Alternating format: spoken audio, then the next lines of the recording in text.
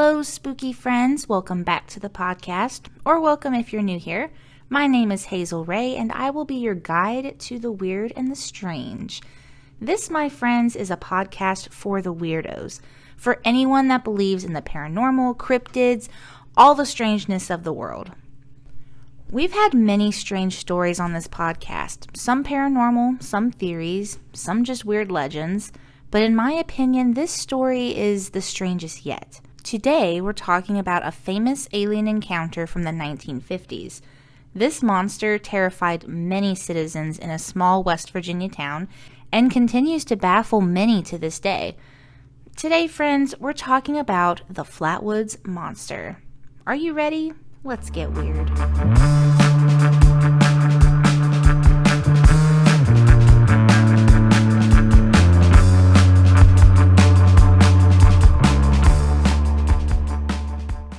September 12th, 1952. Dusk was falling upon the town of Flatwoods, West Virginia. The May boys, Ed and Freddie, along with their friends Tommy and Neil, were playing on the lawn of the Flatwoods Elementary School when they saw a bright red light flashing in the sky. It streaked through the sky and crashed on G. Bailey Fisher's farm nearby. The boys ran toward the crash, but they stopped to get Kathleen May, who was the May boys' mother. She asked Eugene Lemon, who was a National Guardsman, to accompany her and the boys to the crash site. Mrs. May also brought their family dog, Richie, along. The group made their way to the farm, and when they arrived, they saw a red orb pulsating in the ground. The air was heavy with smoke, and an unpleasant smell filled their noses. The group was puzzled at the sight, and not even the dog would go near that orb. Then, as Eugene Lemon shined his flashlight up the hill, the group saw a terrifying figure. This creature was about 10 feet tall and had a head like a spade. It wore what appeared to be a dark metal dress. The creature's hands were twisted and clawed, and its eyes glowed an eerie orange color. It appeared to levitate off the ground. As the group stared in shock at the creature, it hissed and glided toward them quickly. Terrified, the group turned and fled down the hill. Mrs. May and Mr. Lemon reported the incident to the police, and when the police investigated, they found no traces of the creature. So many of the witnesses from that night suffered from throat irritation, vomiting, and nausea for days following the incident. Their symptoms were determined to be side effects from hysteria. However, those symptoms can be side effects of exposure to most types of gaseous substances. So a lot of people speculate that the substance was mustard gas. I think it's important to note here that mustard gas was first used in World War I, about 30 years before this encounter. The use of these substances was banned from usage in war in 1925. So I just think it's interesting that maybe this creature was from another time or something, or it just had a strange alien gas that's similar to mustard gas.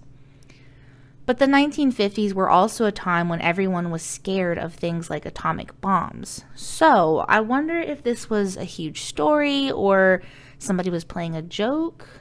It's kind of interesting. Strangely, a woman named Audra Harper reported seeing the creature prior to the incident at Fisher Farm. In her report, she claimed that she and a friend were walking through the woods near the town of Heaters, which is about 5 miles north of Flatwoods. About half a mile into their trip, they noticed a ball of fire on one of the hills that they were passing. Miss Harper dismissed it, assuming that one of her neighbors was fox chasing. But when she glanced back, she saw something unbelievable. The fire had vanished, and in its place stood the tall, dark silhouette of a man-shaped figure. Terrified, Harper and her friend ran, escaping among the rocks and boulders that were strewn about the hill. The day after the incident on Fisher Farm in Flatwoods, so the story that we just read in the beginning, another sighting occurred near Strange Creek, which was about 20 miles south of Flatwoods. George and Edith Snitowski and their 18-month-old son were driving through the night in the rural area between Clay and Braxton County on Route 4 when their car just suddenly died. Mr. Snitowski attempted to restart the car, but it wouldn't budge. While the Snitowskis were trying to decide what to do, a foul, sulfurous smell filled the air, and their baby began to cry. A strange bright light filled the dark car, and the couple witnessed a 10-foot-tall creature hovering in front of their car. The description of the creature was similar to the one Mrs. Mays and Mr. Lemon gave police, except the creature did not have the spade-like head this time. Instead, its head was reportedly reptilian and bony.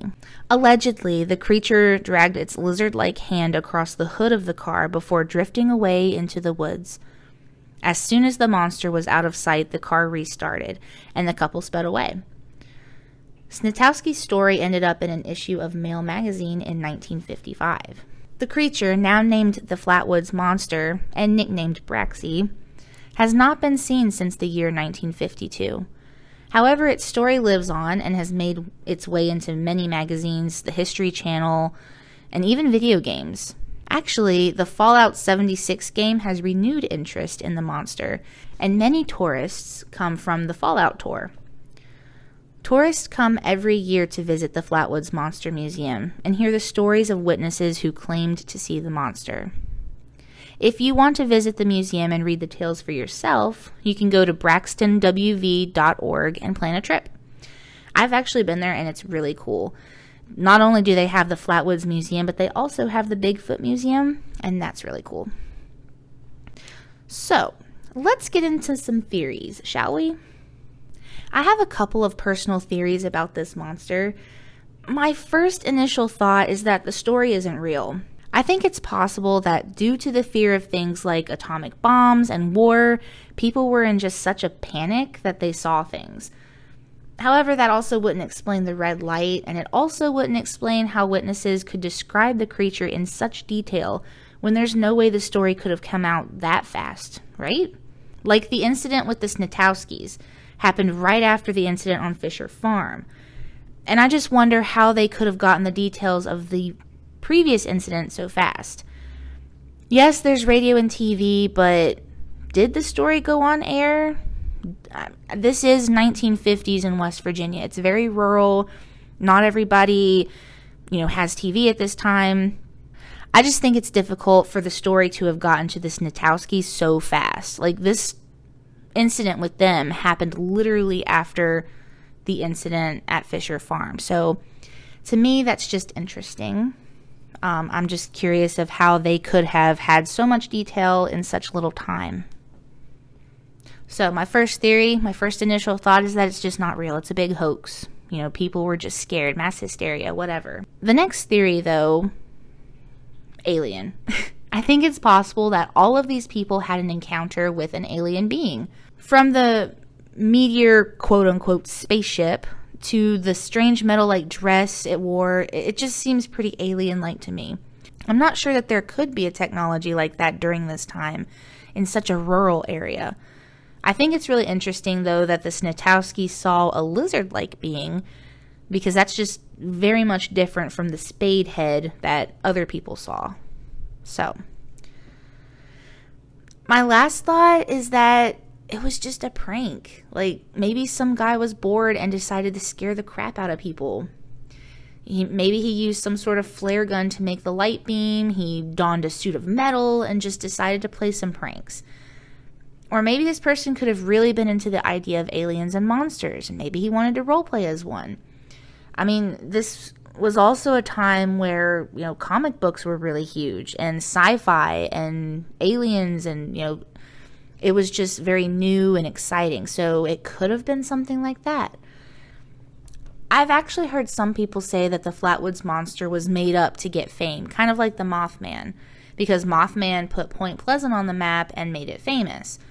But the problem with that idea is that this incident with the Flatwoods Monster happened in 1952.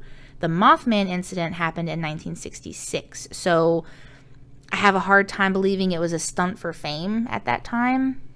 And that's not me saying that the Mothman is made up, because personally, I don't think it is. But a lot of people do think that this story could have been made up to get fame like the Mothman. So yeah, I've very puzzled by this experience, by these stories.